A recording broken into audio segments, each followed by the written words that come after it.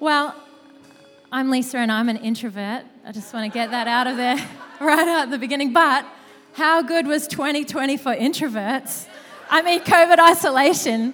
We literally had superpowers last year. The introverts. I've got a few memes. Actually, before I get into my jokes, thank you, band. The worship was off the chart tonight. It was incredible. Yeah, you can keep that up, Scott. I mean, we had dining like this last year. What a dream. It was amazing. And then we had some people, the next one, thanks, Scott, realizing that their just general lifestyle was actually quarantine. So good. We were literally heroes last year, flattening the curve, beating COVID, beating a pandemic. But I want to tell you that this is more what my life looked like. My house was a prison. I was stuck. I was locked away with an extroverted husband and 3 extrovert children with no space or quiet anywhere. It was great. But really, jokes aside, what the world actually learnt last year was that isolation was terrible. It was awful. It wasn't good for anyone, even for us solitude-loving introverts. The rates of depression and anxiety began to soar. And, they started collecting data. And if you were between 16 and 39, the rates of moderate to severe depression tripled last year during those hard lockdowns. And more people were ringing up all the hotlines and just contemplating suicide.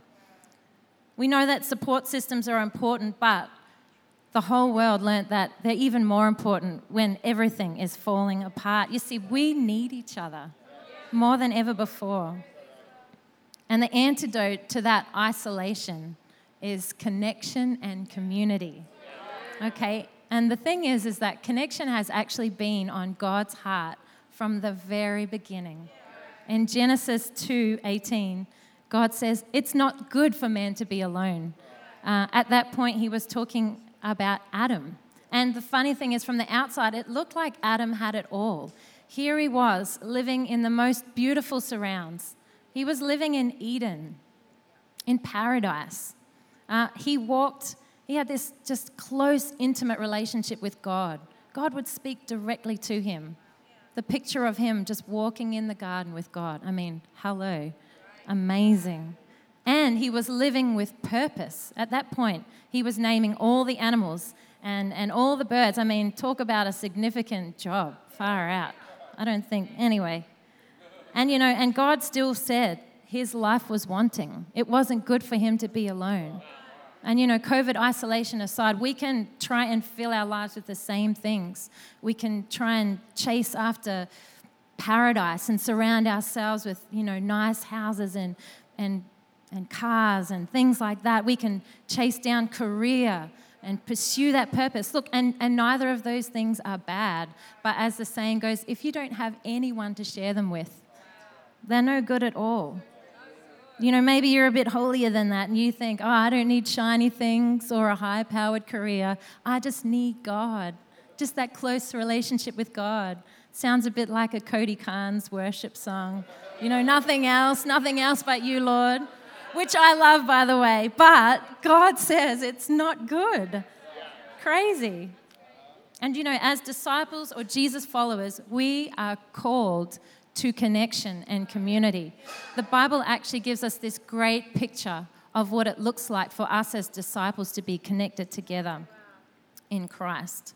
And 1 Peter 2 verse 4 says, as you come to him, the living stone, that is Jesus, who was rejected by humans but chosen by God and precious to him, you also, that's us, like living stones, are being built into a spiritual house to be a holy priesthood, offering spiritual sacrifices acceptable to God through Jesus Christ. For in Scripture it says, see, I lay a stone in Zion, a chosen and precious cornerstone, and the one who trusts in him will never be put to shame. Come on, what a cool picture. We are a holy house. When you join your life with Christ, he gives you new life. His Spirit comes and lives on the inside of you. He makes you into one of those living stones. And you are immediately welcomed into the family and connected in. And as we keep coming to Jesus, just like that scripture says, he is building us into that holy house. In the spirit realm, we are a holy house. We're being knit together in love, Colossians says. And do you know what? Our connection together, you and I, is sacred. It's friendship, sure, but it's way more than friendship. It's way deeper. It's holy. And do you know the thing I love is that you don't need to get any special permits to get into this building. There's no hoops to jump through. There's no probation period. As soon as you join your life with Jesus, boom, you're straight in. You're built in. And, you know, even as I'm saying that, you might think, oh, what is this joining your life with Jesus business? And, you know, later on in the service, we're gonna have a moment where we pray about that. And see, the thing is, you can do your life by yourself.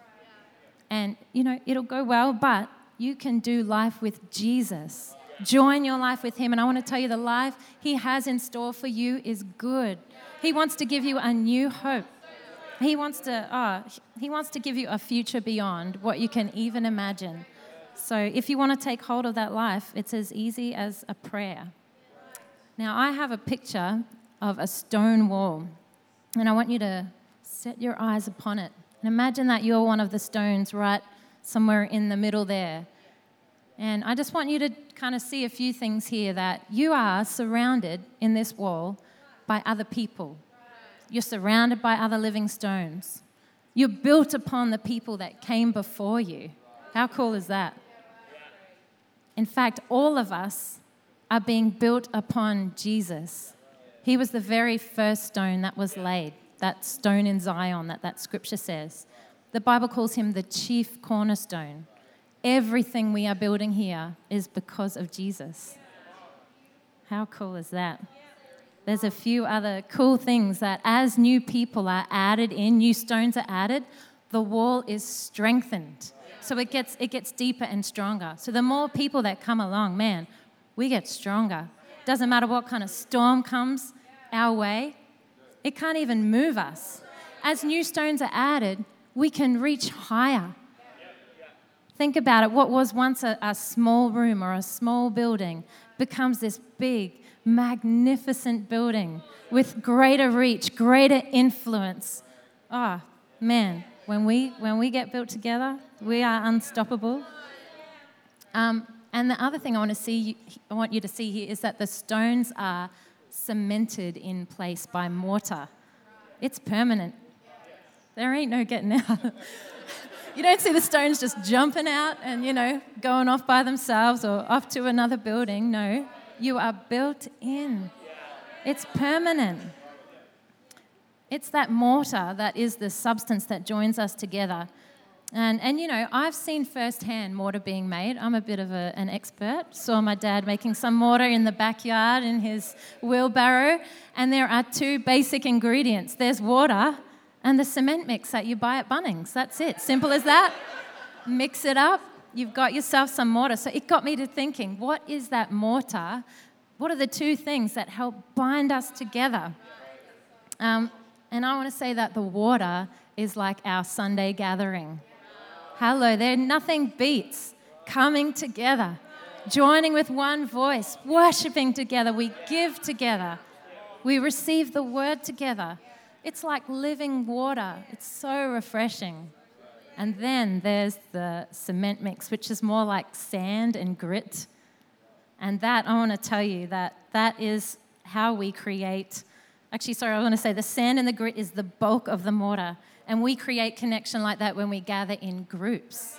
You see, when we gather together in small groups, we get into the nitty-gritty of life. We get into the small details. And this is where the real bulk and the strength of our connection is actually built.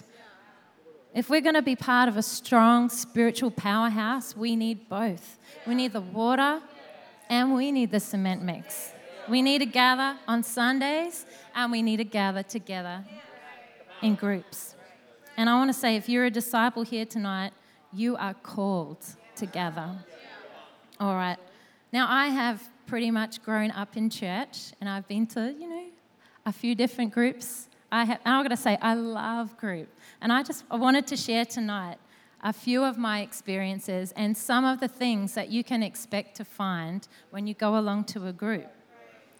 The first one is destiny. You will find destiny. Now, I have this really fabulous picture I want to put up.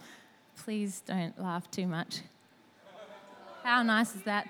This is from when I was in youth group. Here we are, chucking up the gang signs for Strathers. Does anyone know what Strathers is? The 619. That's the number you used to put in at the train station when you were buying a paper ticket, showing you how old I am. Long time ago. It was S for Strathpine. We're living the gang life there, the thug life. As you can tell, people in the 90s didn't actually look like they walked off a set of Friends. It wasn't that attractive. Anyway, it was S for Strathpine because we used to meet in my house on Wednesday nights. I didn't run the group, but I helped to host it. And a few of us there, you can probably take that photo down, that's great, you know. I'm being really vulnerable by sharing that, by the way. I don't like it anyway. But a few of us were in the youth band together, and so we just used to have these incredible times of worship. Now, we didn't have a guitar or even a Spotify playlist. We'd put our CD on, you know, you're in, and you're committed to that disc anyway, and we would get there and we would close our eyes, reach out our hands, and man, we would just wait on God together. And I want to tell you, there in that living room, the fire of God would fall. It was incredible. This sense of destiny and purpose, it came upon each of us there as we waited on God. And you know, at the time, I didn't know what that destiny looked like, but I just knew deep inside that God was calling me, that I was set aside for Him, that I was His and He was mine. And that call, man, it was so deep on the inside. 2 Timothy 2:22 says, "Flee also youthful lusts, but pursue righteousness, faith, love, peace, and with those who call on the Lord out of a pure heart." So now this sounds like a youth scripture, but this is actually for all of us. We're called to flee youthful lusts and pursue righteousness together. Now, I can't tell you about everybody in that picture because there's one girl, Tina, and I don't know where she lives, but I can speak to everybody else. Everyone is still following Jesus. Everyone is still going to C3 Church, except for 2 people who are actually running their own churches. It was like, man, there's some awesome people in that group. It's just, man, it's amazing. Genuine love in action. You'll find genuine love in action when you go to group. Romans 12:9 verse 10 said, "Don't just pretend to love others, really love them. Hate what is wrong. Hold tightly to what is good. Love each other with genuine affection and take delight in honoring each other." Now, I want to say that I have been so blessed to go to a group at Pastor John and Danielle's house. And they would have us in our homes every month for a potluck meal. If you don't know what that is, everybody brings their own dish, you put it on the table together, and then you just get in and you share it and you have whatever you like. Now, Pastor Teresa would always bring a barbecue chicken. Like, not that that's a bad thing, but just saying there's always that barbecue chicken there. But the Bible actually talks about these meals, and it calls them love feasts. And, you know, they're not just about sustenance or socializing. They're actually about fellowship, about sharing together, about communication. And I tell you, that's just what we would do. We'd get together. We'd share just our every day-to-day stuff, our struggles, our wins, what we were believing for, what God was doing in our life. It was amazing. It was a safe place to take off the mask. You know, often in church here it's a quick, "Hey, how you going?" "Yeah, great. Awesome." But I tell you, with a small group of people, you can let down your guard and be vulnerable. And when they look after that vulnerability, like that's love. And you're going to experience true love. I want to say on a side note that I didn't actually feel at home straight away. and it had nothing to do with Pastor John and Dan. Here I was in this group. I was a physio working in a hospital, going to this group, and there was Pastor Kathy and Brendan, and they were out saving all the children of the world. Pastor John running a church, and I was like, oh, yeah, cool. Anyway, it was my own insecurity, but over time, I was knitted in. I was bonded in by love. It was amazing. You're going to find people in group who want to lay down their lives for you. It's like you won't find it anywhere else, nowhere in the world. When disciples gather together, you'll find people that will walk through the highs and lows of life and lay down their life for you. 1 John 3:16 says, "We know what real love is because Jesus gave up his life for us, so we ought also give up our lives for others, for our brothers and sisters." So it's not giving up your life for everyone. No, for each other. We're called to each other, not the world, to each other. Jesus said that people would know that we're his disciples by the way that we love each other. When I was about 4 months pregnant, I lost, my father died. And it was a really difficult time, as you can imagine. I was just, he'd never see his grandchild. It was rough. I had a complicated relationship with him, so I was grieving and then also feeling guilty at the same time. And I want to tell you that my group rallied around me and supported me in ways that I just did not expect. They gave of their money. I want to tell you, my lounge room and my dining room, my table was just filled with flowers. I've never received so many flowers in my whole life. I couldn't fit them in. They gave of their time. I know they were praying for me. There were many phone calls, and not the quick, hey, yeah, cool, love you. Those phone calls that you're like, oh, I'm going to have to set some time aside for that. Better not do it right now. Like the good, proper phone calls. They gave up their time. My leaders actually drove all the way to Brisbane and came to the funeral with me, which in the middle of the week, and it meant more to me than I can even say. And it was, they were laying down their lives for me. Months later, I gave birth to my daughter, Evelyn, and the same group of people were back at it again. Meal after meal. When I show up at church, just all bedraggled on a couple of hours of sleep, they'd come in and snatch my baby away and give me a rest. And it was just like having this extended family here. It was amazing.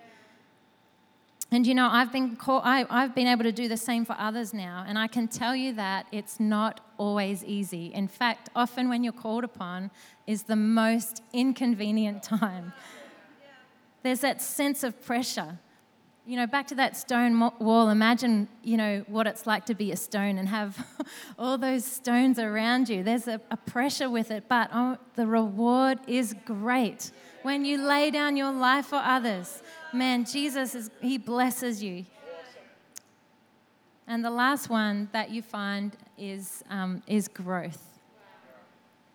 When disciples gather together, we grow together.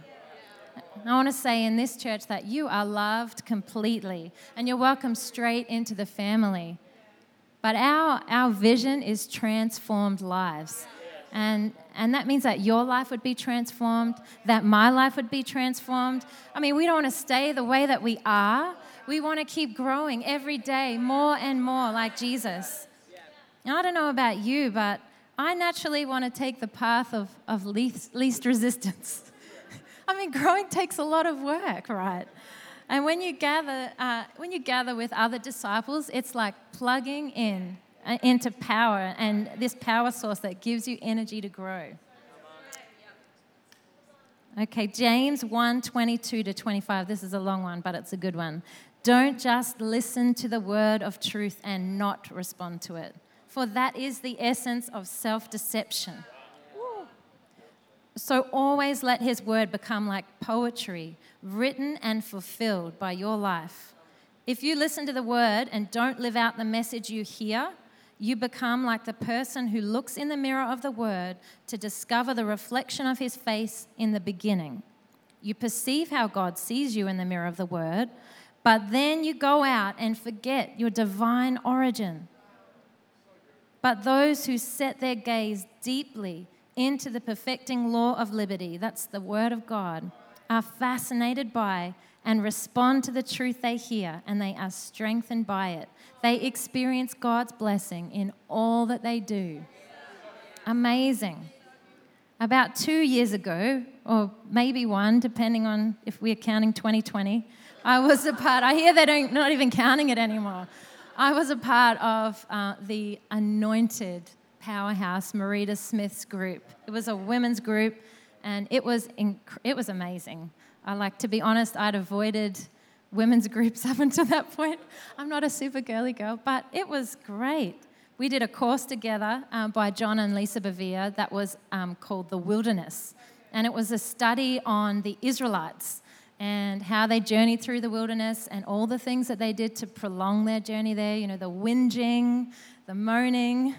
It was great. But together with the women in that group, we journeyed deeper in the Word. At the end of each group, Marita would challenge us not just to hear the Word, but to do it. And not just to do it, she was going to chase us up. We had to be accountable for doing it. Far out. There were lots of different challenges, but there was one challenge in particular that I remember, and it was the old vision board challenge. Again, I've got to be honesty time here, that I have heard lots of messages about doing vision boards. I mean, I've been to a few women's conferences, and I'd never done a vision board. And so, I was like, okay, I'm going to do this vision board. I mean, I had to do it because all the ladies were posting on this chat all the beautiful photos of the amazing vision boards they were doing. This is just the kind of pressure that I need, this social pressure. So I went to work and I did this vision board with pictures and a scripture and some of the prophecies that I've had. And I want to tell you that it unlocked probably one of the greatest years of spiritual growth in my life. And, that was not the only thing we did together. But I got to tell you, doing the Word, it will change your life. I mean, we can just sit here and hear it, but you've got to do the Word. You can try and grow alone, and you will, but it will be slow going. But when you gather together with other disciples, man, supercharge your journey. You will grow. So just, as we come to a close, when you gather together, you're going to find 4 things. You're going to find destiny. You're going to find real love in action. You're going to find people who will lay down their lives for you, and you're going to grow. And, that's just the beginning of the list. There are so many other things that you'll find in group. You'll find freedom. You'll find healing. You'll be able to express your ministry. You'll be able to discover your gifts. The list goes on and on. But as we come to a close tonight, I want to encourage you with one final scripture, and it's our scripture that is our memory verse for the week, Hebrews 10:25. And let us not neglect our meeting together, as some people do, but encourage one another, especially as the day of his return is drawing near. Why is this in the Bible? It's because we do neglect the gathering, right? Same as those do not fear scriptures. We do neglect. I just want to pray over you as we finish. And want to just spend some time just waiting on the Holy Spirit. So would you close your eyes? As I prepared for this message and prayed about it, I got the sense that there were some people here tonight that had maybe retracted, withdrawn from life, withdrawn from connection with others. And I could just see the reason was that they had a wounded heart. Life is like a battlefield. And I don't know what you've been through. It might have been a marriage breakup. It might have been sickness. But I just see that your heart is wounded, a relationship breakdown. And I believe tonight that God is here. His Holy Spirit is here. And He wants to bring some healing into your heart tonight.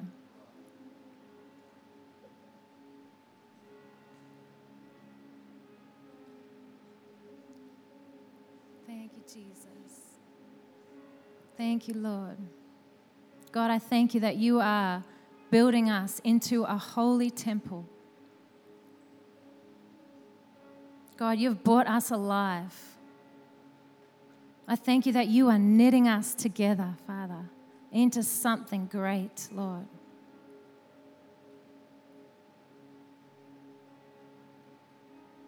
I just pray now, God, let us not neglect the gathering together, Father. Let nothing come against it, God, right now. Not tiredness or weariness, Lord. Let nothing get in the way of that connection, that holy connection. I come against the enemy and every lie that he's tried to speak, to say that you're not welcome here, nobody wants to hear you, nobody wants to hear what you have to say. In the name of Jesus, those lies are broken here. Lord, let your truth be known. We pray, let your truth be known. God, we ask, you bond us together, God. So strong, unshakable, Lord. We pray in the name of Jesus. Amen.